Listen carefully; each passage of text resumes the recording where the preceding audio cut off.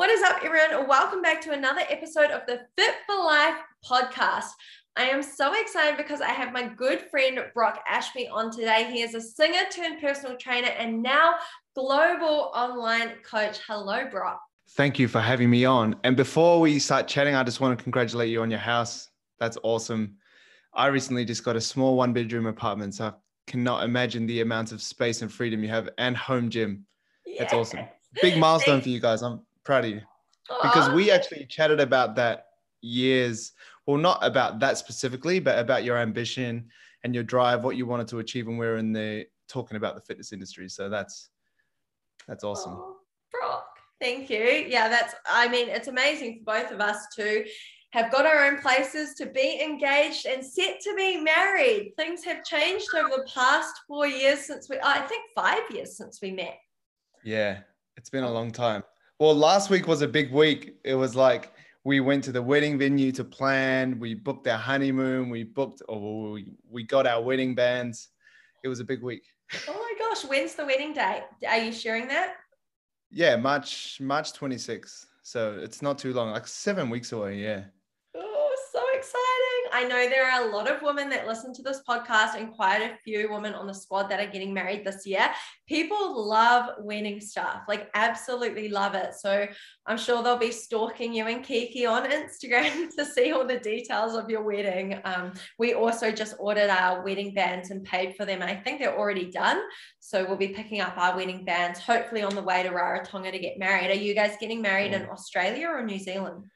Yeah, we're getting married like a couple hours down south from Sydney. So yeah, that's going to be cool. It's just getting family over from New Zealand, which will be the challenge, but doing our best.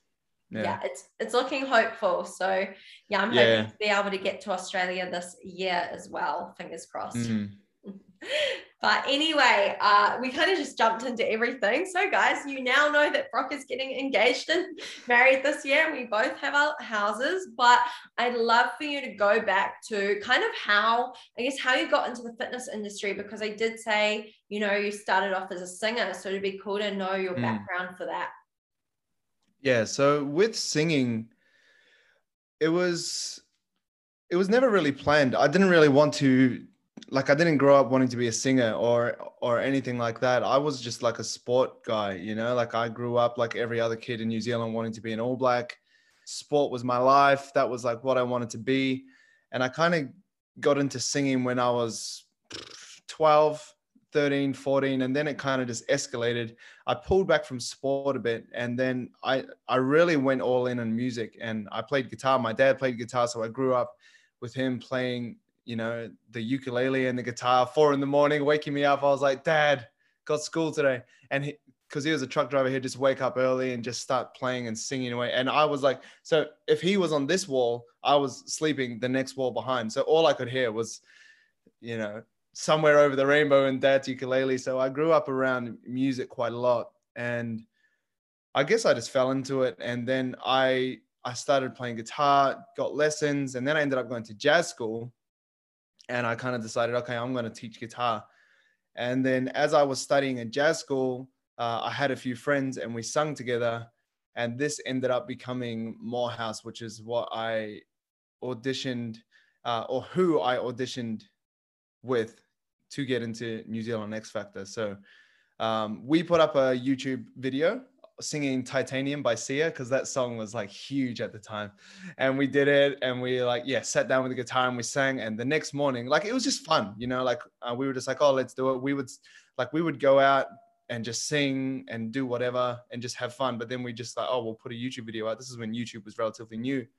And then the next morning we had the Today Show emailed us, a couple of high schools emailed us wanting us to sing there. And we were like, whoa, what's this? So we kind of flew up to Auckland the next day and sang there. And then it just kind of spiraled from there. We did high schools.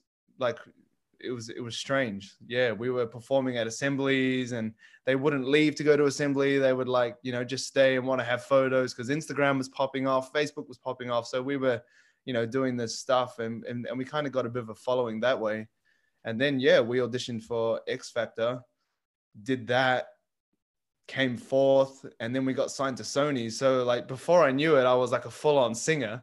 Had no idea, what it was going to be like, or, no plan. I dropped jazz school because I thought, well, I'm playing jazz, and no offense to jazz musicians, but no one listens to jazz unless you're like 80 or standing in an elevator. So I was like, why am I learning jazz when no one cares about jazz? I really just did jazz because it was hard, like it was challenging. And if I did pop music, you can do pop music on YouTube and just Google, you know, whatever you want. But if you want to be a good musician, if you know jazz, you can pretty much play anything. So that's the reason I was doing it. So I was like, I'm at jazz school, I'm learning jazz, no one cares. I'm doing like, I'm singing, so I'll just pursue that. That's kind of like what I want to do anyway. I didn't really want to teach people jazz guitar or guitar. Like that's not the most exciting career for me. So I was doing it. So I just quit and went out on a limb and did it. And then we did music for a couple years full time under Sony in New Zealand. That's amazing. Yeah. It's really crazy how I talk about this all the time, how one small decision can literally change the whole trajectory of your life. So you guys choosing to put up a YouTube video, you know, it might have seemed so small at the time, like, oh, should we do it? Okay, we'll do it. And then before you know it, you know, you're entering the X Factor in New Zealand. It's crazy. So from there, you ended up, like, what happened after that? What was the change? I know you moved to Australia. Yeah. So from like, we did music for a while, couple years, and then it was kind of like, we either do something or we don't. Like, it was like, we got signed to Sony, but being signed to a record label is like, you know, because there's many people that are signed, I kind of see you, or as an act under the label, as a pawn piece on a chess game. So they just kind of play you when they want. It's up to them, and you're just a pawn. So if there's someone that's bigger, for example, we had like Stan Walker, he was huge at the time. I'm not really sure if he's huge at the moment. I don't really listen to New Zealand music in that much, but he was huge. So he was getting all the spotlight, and, you know, other X Factor winners that were like, cause we came fourth, first, second, third, they had their time. So we were kind of just like back. So we were like, well, if we want to do something, we need to, I don't know, move to Australia, move to America, try and crack it big, or we just don't do it, you know, because like we were young, we were like doing stuff. So we ended up kind of pushing for a bit, but then we kind of stopped. We well, I don't know how to say it, disbanded, or we just broke up. Like, not like there was no like fight or anything. It was just like, look, we either all move from out of Christchurch just to Auckland or to Australia or America, but none of that really happened. I moved to Auckland. No one really followed. So I was like, guys, we need to go to Auckland. I was like, I'm going. I'll see you there. They're like, yeah, we'll come up later. No one ended up coming. So I was like, all right, sweet. We'll just call it. So we called it. I was stuck in Auckland. I was like, wow, what am I doing here? Had a bit of a midlife crisis. And I was like, well, I was 20 at the time. And I was like, okay, I'm in Auckland. I don't really know many people. I don't have any family in Auckland. So I was like, So this was when I actually began to do personal training. I did like as many personality tests as you could do. I was like, what am I good at? Because I was like, I'm a singer. I've gone all in. What am I? Like, am I a singer? Am I a guy that tried to play sport? Am I just, you know, someone that just tried to pursue music and failed? I was like, what am I doing? So I like did every personality test. I like analyzed myself. I was reading books all the time. And I was like, man, I'm going to go personal training. So I started doing that. I kind of did a bit of music on the side, but I really pushed personal training. And then that's where I started my personal training. And I kind of went into that, kind of skipped forward to moving to Australia. I worked really hard, personal training, burnt myself out to the ground. I was doing too many hours. I was prioritizing work too much, didn't have many mates. So I went to Australia, to Gold Coast, to be with my brother for a while and kind of chill out. Still doing music along the way, still doing personal training on the way. And then I ended up moving to Sydney, still personal training. And then I was like, stuff music. I'm over it. You know, like you know, it is what it is. Because if you don't make it in music, and you'll know this because you love music too, if you don't make it, it's like, make it. Like, let's say Ed Sheeran make it, or even just Guy Sebastian make it. It's hard to make a living, right? And it's so much work. It's so much practice. And it feels like it's not really paying off, because, you know, it's hard to make a living. So that's why I was doing personal training, music for fun, and like earn a living through personal training. And I was doing them both for a while. And then my personal training client was actually like, oh, the voice is coming around. Do you still sing? Because she knew that I sang. And I was like, nah, I've hung up my boots. Like, it's a bit of a waste of time for me. But she planted the seed. And then they messaged me on Facebook and they're like, hey, you should come and audition for The Voice. So I was like, oh, I'm pretty over it, eh? Like I was like, all right, I'll give it a go. So I did The Voice Australia without the intention of putting the pressure on or like trying to make it. But yeah, I did it. It was awesome. I did my audition. And I was still working throughout the time. So I was waking up at like 6 a.m. doing clients till like midday, and then doing The Voice, and then leaving and doing night clients. Like it was pretty full on at the time. But yeah, I got through like battles, the audition, the other battle rounds, and then like a couple of the live shows. And then I got eliminated. I was like 12th or something. But in terms of music, I was like, all right, now that's finally done. I was like, that is it. That is it. But no, it was a good experience. At the time that I did The Voice, like I was kind of curious. I was like, maybe I'll continue music if anything happens, but I didn't make it really far enough, make any connections or kind of do well enough. So I was like, look, I'll just take, the experience, take the exposure. And actually on the back of that, I think the most positive thing that came out of it for me was, because I'd already been through the reality TV show space, I kind of knew what to expect after being on X Factor in New Zealand. But it was the relationship I had with Kelly Rowland, who was my coach, because I ended up personal training her on the back of that when she came to Australia. So that was like a big thing for me that I like really enjoyed. Like coaching her was awesome, and just like, how they live, and just an insight of like, training someone like that, like they have different lives. They live on a different level to most of us. And the resource they have, but ultimately like everything's the same. Calorie deficit works, hard training works, so yeah, that's kind of, I guess, where I'm at today. That's where I went. Yeah. So The Voice was like my last kind of music thing. And then I think I kind of hung up the microphone from there. Yeah. Oh my gosh, there's so much to pick apart. And yeah, that, I was like, how much do I talk about and how much do I leave out? Because I could talk for years on that. Oh yeah. And I'm sure I could listen for years as well. Honestly, it's just such an interesting journey that you've had that I'm sure like a lot of people will be interested in hearing about. But I think it goes to show like a few different qualities from you that people can learn from, and that, you wanted to do personal training, you still wanted to try singing. So you made it work, like having to, go to The Voice in the afternoon, but waking up early to work really hard in the mornings and stuff. And I feel like a lot of people these days, like they'll say that they're struggling to find time for everything, but it does often, of course everyone's different and their life is so different, it does come down often to prioritizing what's important to you. And for you it was being able to train people, waking up early, going to work, and then making time for The Voice in the afternoons as well. And the fact that you said that, I guess you put a lot of pressure on yourself if you don't think that getting into The Voice and placing 12th is a big thing, but considering I'm sure there'd be thousands of people that would audition just to get on it, and for you to place 12th, it might not be top 3 or whatever, but it does show like the stand that you set for yourself, and to connect with someone like Kelly Rowland and go on to be a trainer for her when she was in Australia is really cool as well. So I think that you being a coach for many other people around the world, including Kelly Rowland, is really cool, because it just shows people that she's just like all of them. At the end of the day, the same principles apply regardless of who you are. You really can't outwork that calorie deficit, and the approach that you took with her would be the same as that you would for anyone else, I assume, right? Yeah. I think just to kind of go back to what I was going through, like with music and like personal training and stuff, I think one of the main things that I guess you could take away like life-wise is that I just kind of said yes to things because I was a bit unsure of what I wanted to do. I was like, yeah, I want to do music, and yeah, I like personal training, but like who am I? Like, what am I trying to do? I just kept doing things until it kind of showed itself. Like before that, or even throughout that whole time, I was doing like dishwashing, I was cleaning. I remember the church that I was going to, I took like a cleaning job there. I did like selling burgers at like rugby games, like just random stuff on the weekends, but I was just doing things.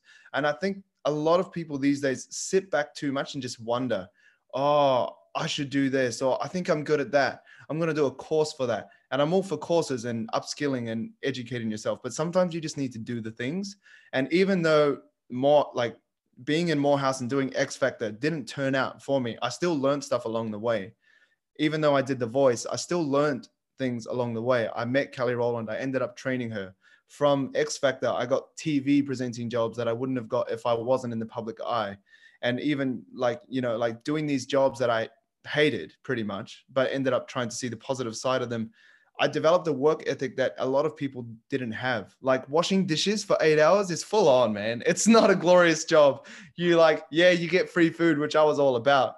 But you smell like crap at the end. And like I would bike home and it would be raining and I would smell and I was like, what am I doing with myself, man?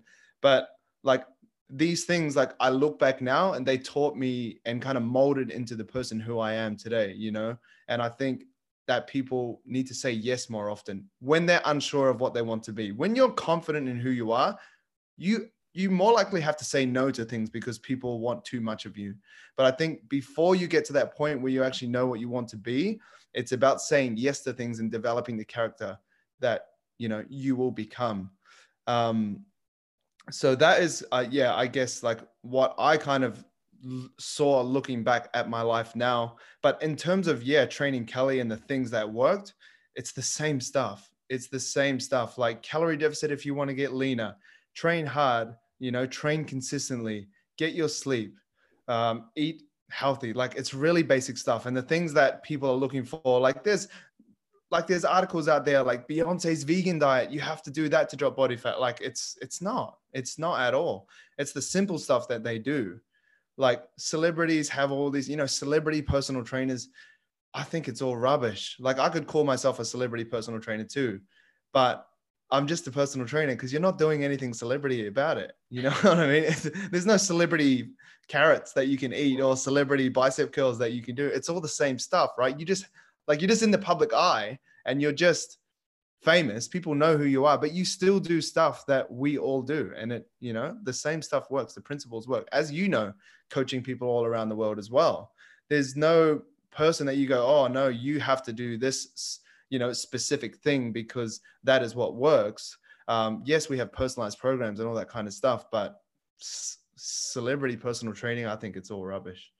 Yeah, I love that. Oh my gosh. And I do feel like you and I are such good friends because we're so similar. Like everything you said about knowing when to say yes and when to say no, our backgrounds in music as well, and having little, I guess it would be a fifth life crisis at like 20, supposedly. I feel like we've had those moments in our life where we've just been like, what are we doing? Like I went to uni and did accounting. I was doing performance violin papers. And then I just realized like after getting the degree, I was like, oh, that's not what I want to do. But I was saying yes the whole way through. And that's how I got into fitness and how you and I connected, because I was working with a supplement company that we both like had a connection with. So yeah, it is crazy how things play out in life. Yeah, but even that, like, you know, you took that job with the supplement company, that led you to understanding a little bit more about the fitness industry, what it's like to work remote, all this kind of stuff, like all these skills that you apply on a daily basis. You know, you kind of look back and you're like, oh, that's how I got here, because you learn these things along the way. If you didn't say yes to that job, or even say, you know, like, you know, not that, or like, you know, saying yes to like catching up with me and having chats about the industry, or going to expos, or going to events and getting an idea for it, you may not be where you are. I definitely wouldn't be where I am right now if I didn't make the decisions that I made like years ago. And I do reflect on my life a lot as well, just to see, you know, how I got to where I am, especially now when we wake up, you know, and literally our dream house and walk to the gym. That's our dream home gym. And you just think like every decision that I made got me to where I am right now, just like with you and Kiki and you doing online coaching from personal training and stuff. Like if it wasn't for all the life experiences that we have, we wouldn't be able to help as many people that we do, and we wouldn't be as relatable as we are to so many people around the world. Because I can even relate to you when it comes to washing dishes. Like I did that as a part-time job and it was horrible. It's so bad.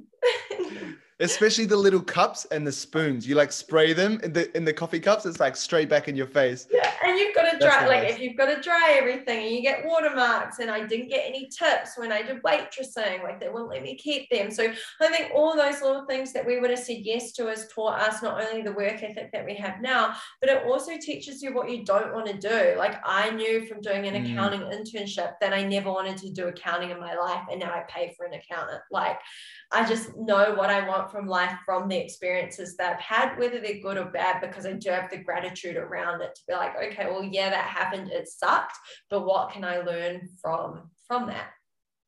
100%. Like I did a job working for Javiana's selling jandals, and oh man, I hate like it sounds bad. I didn't really hate it, but I kind of hated working there. I didn't hate my life, but I was like, man, this is like what it feels like to work 9 to 5 and hate your job. Like I would go in and all I was doing was reading fitness articles on the iPad that I was meant to be taking sales on.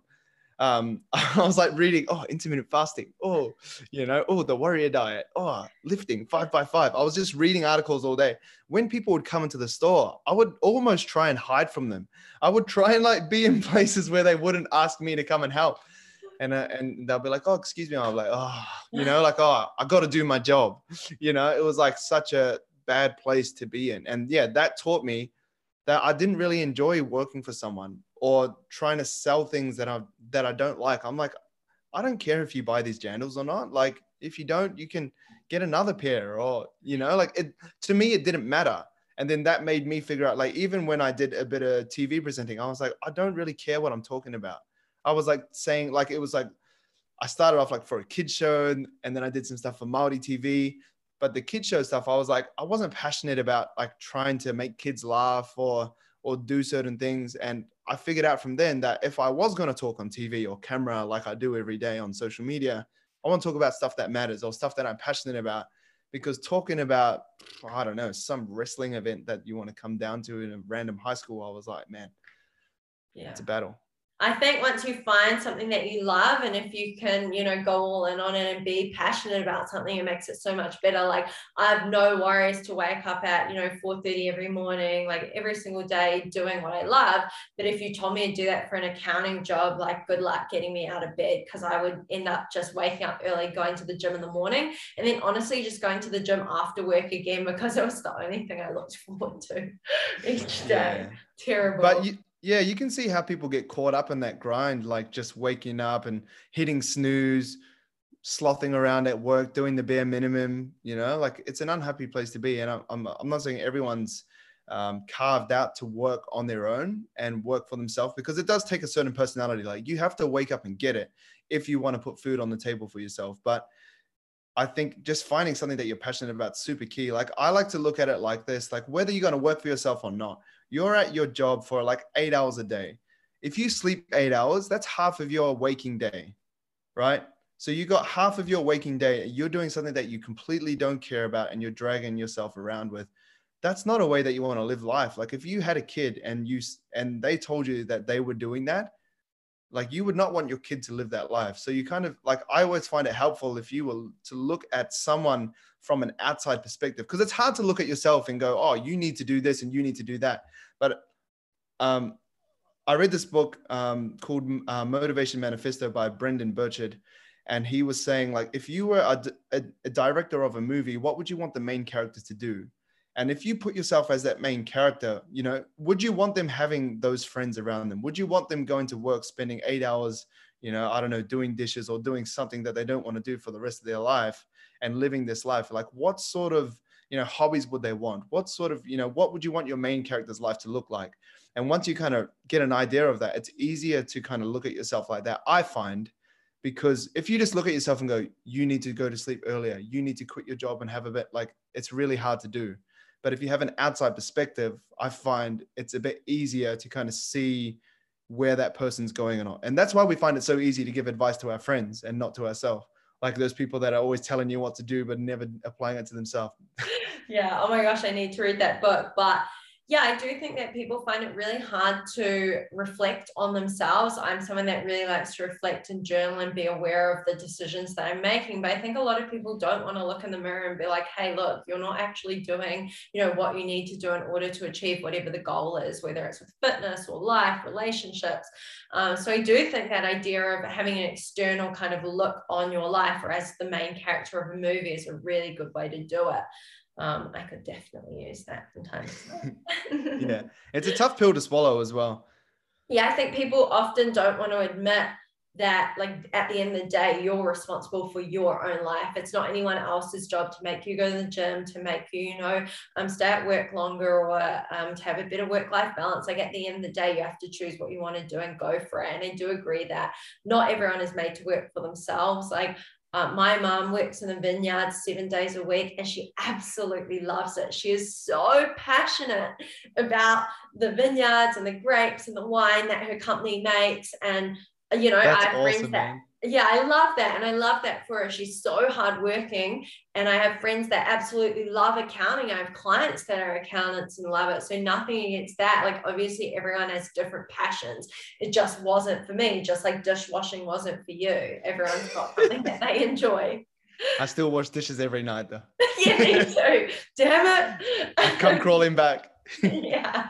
But anyway, there is so much I want to cover with you. I don't even know. I feel like this conversation could go in so many different ways, but relevant to what I've been going through recently, I shared on my Instagram that I had a loss in the family last weekend, which was the weekend we moved into our house. My family made the decision to not tell me until after on the Monday. So it's been a wild week, and I often get people that will message me going through really tough times on their fitness journey, in which a family member's super sick. They've lost a loved one or a friend, especially with the times that we are in right now all around the world, with depression and mental health and things. I would, if you are okay with it, would love for you to share a little bit of an insight of, I guess, dealing with grief, and I guess how you've, got into where you are now with the loss that you've had in your life, if you're okay with opening up about it. Yeah, for sure. So when I was 12 years old, I went through this process that changed my life forever. I remember I was playing rugby for Canterbury, and I was playing a tournament. I had like one of the best tournaments of my life. I got named to, it was just a paper team, but I made like the South Island team when I was like, I think I was 12, and I was like so happy. I was like super stoked. And then I came home that night, and my parents kind of sat me down, and I was like, oh, this is weird. We don't usually have like family chats, but all right, we'll go away with it. And we were having like fish and chips. We were watching rugby, classic New Zealand move. And my mum started breaking down, and I was like, oh, cause we never really had like family chats and stuff like that. And ultimately mum said that she had a certain amount of time to live. She had like 3 months to live. So from then, my life was different. It was quite hard. Like, I was only 12, so I didn't fully understand what was going on. So I was still going to school, but found it pretty hard to see like your mum like deteriorate over time, like with cancer. So I kind of went through school. We went on our last holiday to Australia, which was actually awesome. Like, that was such a good time, like, or a good memory to have, like, with my mum. And then we came back home, and then not long after that, she passed away. And since, like, dealing with that was really hard. Like, you think all sorts of things. And I'm a pretty positive dude. I loved life and all that kind of stuff. But even then, you kind of think, oh, well, what if I wasn't here? Would it be that different? Or how's this pain going to be filled from my mum that's gone? What's this all worth, type of thing. So I was thinking all these kind of deep questions. But I had my brothers, which were awesome, and my dad was there, and I had an awesome family around me. But it's like, at the time, it's very difficult, but it's, and I had to grow up fast. So I was 12 years old. I had my brother and my dad, which, helped with like cooking and, all the kind of basic day-to-day stuff. But when you're like that young and you're going through this process, you do have to grow up because you're used to, like, even though I was 12, I wasn't a baby, but you're used to kind of being looked after. When you're sick, mum might have taken a day off to help look after me. Sports practice, my brother had to start taking me, but mum would always take me. If I had a sport tournament, she would cook and come down and support. She was at every kind of sports game. So it's different. And you kind of have to build this independence to really, I don't know, kind of look after yourself and to try and shed some positivity on the experience, because obviously it's really shit. Like, it's not fun. There's no way to say that, oh, I'm so grateful for this. I'm so happy for this. Like, that's definitely not what I'm trying to say from this, because it's hard. But I also think that hardships are your biggest teachers, and that struggles are like, your biggest teachers, because if you don't go through that stuff, you don't really know your capability. So from this time, I really got this like independence. And I think from that time, I decided, okay, I want to make my mum proud, as opposed to dwell in this kind of just terribleness where you just like lie in bed and cry and you're like, oh, this is the worst. And that's the first decision you have to make. Obviously, you have to deal with it. Like, I cried my eyes out. I was into music. I wrote like all these songs which helped express the way I was feeling. Like, writing things down really helped me. So like, whether you're a songwriter or whether you're not, whether you just want to write things down, it does help to express things. Talking to people helps, because you have all this emotion built up. Like when you're young, or just when you lose someone, there's nothing that can prepare you for that. Like, you can't just be like, it happens, you're like, oh yeah, I knew that was coming, I'm going to be all good. Like, I had 3 months to prepare for it and I was still like a wreck. But once you kind of deal with grieving it, and that can take years, that can take months. Everyone's different. Everyone's got different, like emotional, I guess, stamina or strength. But once you kind of deal with that stuff, and I think expressing yourself through conversation with, older, wiser people does help, and friends as well. But I find that parents and mentors and people that were older than me really help, because they've probably been through it, or they've seen people through it. So that helped me. Expressing myself helped. And once I kind of had those emotions out, I decided that I wanted to make her proud, as opposed to just be like a victim and be like, oh, because I thought, oh, my mum probably wouldn't want that.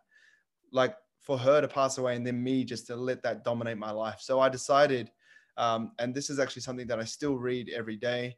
I kind of have this gratitude thing that I say every day, but in one of the things I declare who I am, I say like, I make my mother proud, because sometimes you can struggle with that. If you feel like you're not living up to expectations, you feel like, oh, maybe they could be not as proud. But I kind of remind myself every day that I make her proud, because she'll be happy whatever I do, as long as it's doing good stuff in the world. But I decided to use that as fuel. And that's kind of, like one of the things that I think is a bit of a superpower that I have.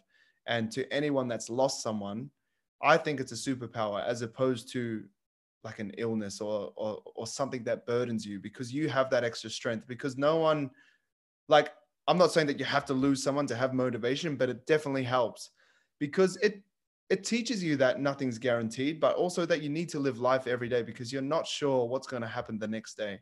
And you can say that, and there's a lot of quotes out there, like, live your life to the full and all that kind of stuff. But once you actually experience it and actually lose someone, once you overcome it, like, there's actually not many things that are worse in this life than losing people. So once you've gone through that, like, your limit to what you can handle is much higher. And I think that that's why it's so common to see people that say are successful in whatever we deem successful, that have lost someone or come from a really hard upbringing, because they have this level that's really hard.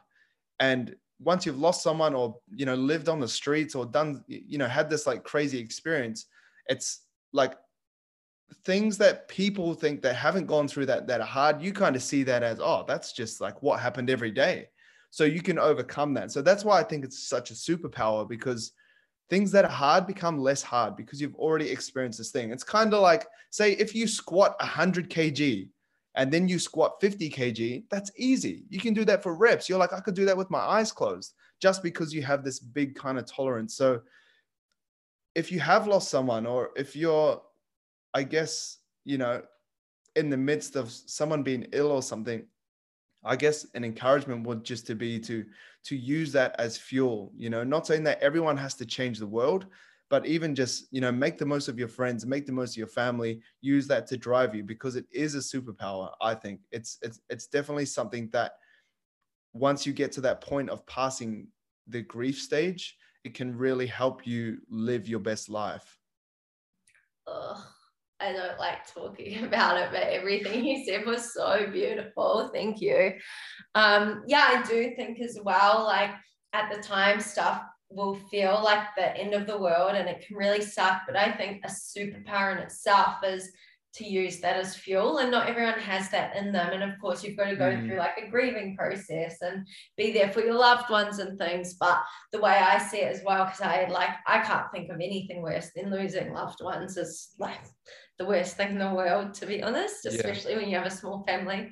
But I think like to use it as fuel moving forward. So like everything you do is in your eyes to make them proud or to live out the life that someone else couldn't live out. And I always think of that as well. And that's how I've just got through the whole week, to be honest. It's like, okay, well, people wouldn't want you to be sad. They want you to do your absolute best. And I'm sure your mum would be super proud of everything you're doing because you're helping so many people around the world. Oh, it's all right. It's something that kind of you have to go through, but I think some people will think, oh, you're trying to ignore it, like you're trying to suppress it, but it doesn't go away. Like once you've experienced it, that you're not suppressing anything because it's always there. Like, and you do go through it. You have your moments where, like, I remember I walked in one time just to my dad's room randomly, and he was like crying, and I was like, oh, you don't really like think people are going through it as much as they are.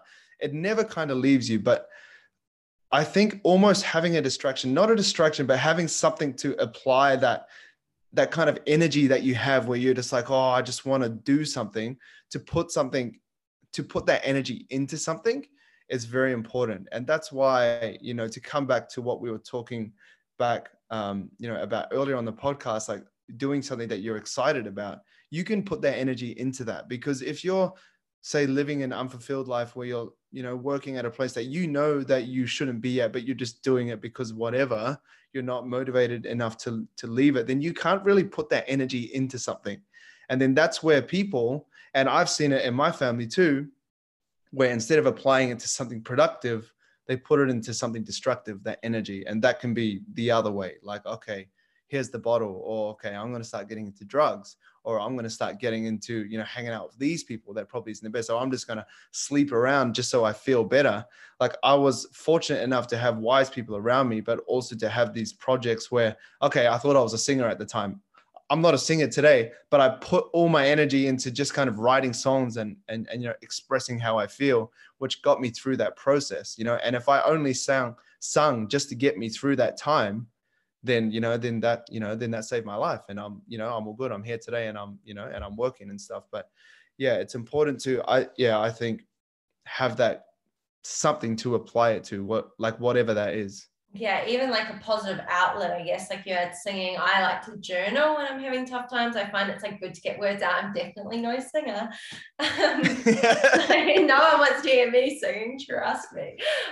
So for me, it's like journaling and things like that. And also you mentioned about drinking and alcohol and things. And both you and I'm pretty sure you've never done drugs as well, right? No. So I've never done drugs. I've never smoked. Neither of us really drink alcohol either. I think I might do it like twice a year at max, just like a bubbles. And you don't drink really at all either. No, yeah. I've just never really found it. Like, I don't really like the sense of loss of control, where some people really get off on that, and that kind of makes their night because they don't know what's going to happen. It's like exciting. I don't really find joy in that. I'd rather know what I'm doing. And also I kind of like making sure everyone's safe as well. Like I just had my Bucks weekend last weekend, and like, it wasn't your classic Bucks weekend. Like people are like, oh, did you survive? Did you survive your Bucks weekend, mate? And I was like, mate, it was not what you think it is. No strippers, no drinking, no drugs. Like, you know what I mean? It was just like go-karts and paintball. That sounds like the perfect Yeah, that sounds like the perfect stag do. Like, I just think it's just different lifestyle choices. Everyone will make what's, the best choice for them.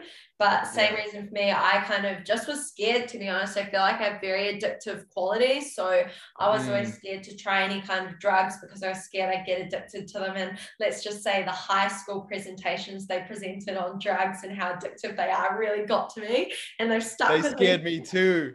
Oh, I remember one. It was like, don't do it once or something. It was like, Yes, just, meth, not yeah, even once. not even once.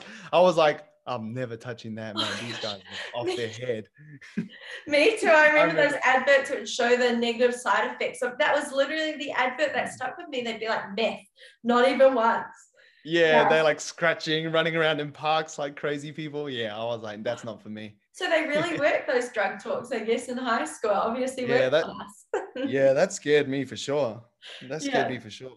Definitely. Yeah, I think that's so interesting, like regarding both life choices. Like, I mean, I definitely have friends like Ross likes to have a couple of beers and things like that, but we're Mm. past the stage of, wanting to lose that control, and my personality and I guess nature of my lifestyle, wanting to be up at 4:30 to get it, whatever that is, doesn't allow me to have, wild nights out. I just don't want to do that. It doesn't align with my goals long term or short term. And I know a lot of people struggle with handling, alcohol and their fitness journeys. So what's your approach for clients and things that, still like to have a wine in the weekend or a weeknight? Yeah, yeah. There's both. Yeah, so I can't really draw from personal experience because I'm the same as you. I'm like very addictive. So yeah, and I think that's why we ended up in the careers that we are, working for ourselves, because we know that we can rely on ourselves to do the job if we need to get it done. Um, and like for me, I can't hold a glass. So I found that every time that I drank, it would just disappear. Like if it was something strong, I would get really drunk. Like I'm not saying I've had those experiences. I've been drunk once or twice, but I can't just hold a drink. So like if like say it's a Coke Zero or it's water, sparkling water, whatever. At dinner, like it's either full or empty. It's like one, like I don't know what it is. I can't sip and enjoy the taste. Yes, this feels nice on my palate. Whatever. I can't do that. So I'm just like, I just like knock it back, like whatever it is. So if it was full of alcohol, I would be drunk every night. My advice for clients is ultimately a perspective thing. So why are they drinking? I think getting to the root of it is very important. Like there's a lot of people say, just to jump to an extreme, if people are drinking to numb, their life that they're not very happy with, and obviously they need to dive into that a little bit more, because there's something deeper than that. It's not just the alcohol, it's you trying to run away from what you're living, type of thing. But if it's a social thing, I'm all for it. I like clients drinking, because especially when they're trying to hit a fitness goal, if you take away something that they love and like rob them from it, then they're not going to stick to it. They're going to end up despising fitness and go, oh, that fitness life isn't for me because I wasn't allowed to have a wine, or I wasn't allowed to have a couple of beers. Maybe you can't get smashed every weekend like you used to, but then, that's why you've invested into a personal training program, or a program to better yourself, because you do want to make change. So you have to weigh up the options. What's more important, achieving your goal, or just kind of staying where you are and, having that satisfaction, which is temporary, just to like have a good time. Can you have a good time with maybe one or two less drinks?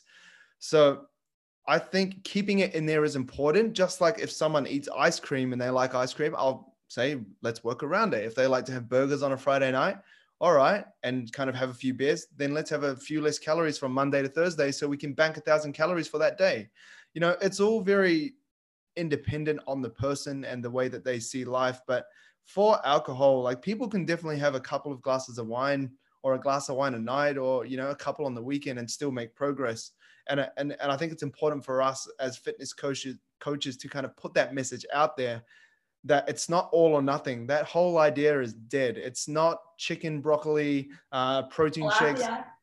Yeah, tilapia, drinking raw eggs in the morning, like that stuff does not have to happen. It's about hitting macros, hitting calories, enjoying yourself along the way. Like, that's why I did the ice cream challenge. I wanted to prove that people could eat ice cream and lose weight if they wanted to. And, it's the same with alcohol, like sure, it's calories that you probably won't get full on, but also there's times where people would have had the best times in their life where they had a couple of wines, and we don't want to take that away from them if that's part of their life. Yeah, I couldn't agree more. And I knew you'd be perfect to have on the podcast to talk about your approach, because I feel like we have a very similar approach to lifestyle and making it actually enjoyable and sustainable. Like, we're not about cutting out ice cream. We're not about cutting out carbs or trying any fad diets and sticking to the bro science type old school bodybuilding diets that both you and I have done, which we spoke about on Brock's podcast. But yeah, I think when it comes to alcohol, for me personally, like, I would prefer to have ice cream. That's just a personal choice, but I get that some people's wine is their equivalent, like their joy to what ice cream is to me. So I'm not about cutting it out. I do just think like moderation is key. And if them having a couple of glasses of wine is going to leave them feeling really groggy the next day and they don't want to work out, they're making with food choices because they, didn't sleep as well, then I feel like it's affecting their lifestyle and, the effort they're putting towards their goals. Then, I think maybe they could look at a different option or limiting how much they would drink, maybe only on a Saturday night instead of Monday through to Friday.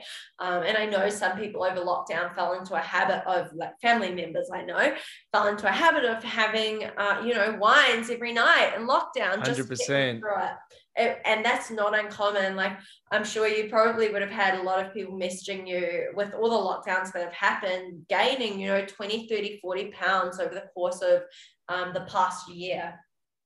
So. And trying to drop it as well after, like, oh, I need to drop my COVID weight and stuff. And it's, I think that's why it's important to have these things in your life that kind of protect the things that you care about. And health is often one that we care about, but we don't prioritize. So say if you don't have these things in place, like maybe other hobbies or I don't know, going for a walk with your friends or calling your mates or, extra study that you do, having these things in place kind of, I guess, stop you from filling these kind of voids with things like alcohol, and I'm not trying to say you can't drink more in lockdown. You can do whatever you want, but it's like the day after and, things like that, like you feel a bit rough, you have an average day at work. And then from there, it just kind of like spirals on.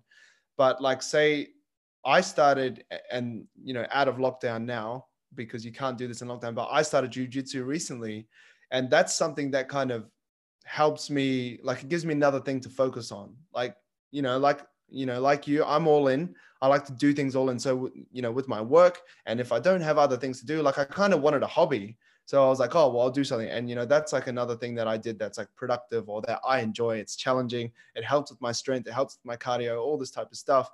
But I think often people just kind of get used to just work, come home, spend time with, like whoever you live with, whether it's housemates, your wife or your husband and things. But I think, like it's important to have other things going in your life, like, yes, it's important to have, like a healthy relationship with whoever you live with, in a job that you enjoy, but there's also other stuff. Like that's what we did as kids to enjoy, like sport, playing. If you see kids these days, they just run around, they play, they do whatever they want with whatever they can. And we kind of lose that as adults and get really serious, and it just kind of gets like mundane. So I think it's important that we have those things so that we don't just fill them up with like, oh, okay, I'll just drink tonight because I got nothing better to do, which is what a lot of people were doing in lockdown. Yeah, I think same with social media, it's like, oh, well, I've got nothing else to do. Okay, so I'll scroll social media. And that's like, to me, the same as like drinking alcohol. So for me, over the lockdowns, I invested in myself. I started doing another nutrition course. I just found other things to fill in my time with that I could look forward to and focus on. And now that we're in a house, I can finally get my piano into the house. So I'm moving my piano up this month. So I'll be able to start playing violin and piano again. And that's going to be my passion. I think that's just something that I can focus on outside of fitness and business, because otherwise, being same as you, I go all in on something, and fitness was never meant to be a full-time job. It was never meant to be business. It was just a stress relief aside from university stuff. And because I am all in, I was like, okay, well, now I'm going to the gym, I better do it the best I can. And that's how I got into competing and stuff. And now it's just, probably my favorite addiction. Yeah, well, like competing is like, top of the, that's where you really have to dial it in. I think a quote that I really like is, if you don't take control of your life, life will take control of you. And with life, the way that it's designed and kind of constructed around us today, it's not the best thing to take control of you. Like social media, algorithms, I don't think we can trust them to put the things that are in our best interest in front of us.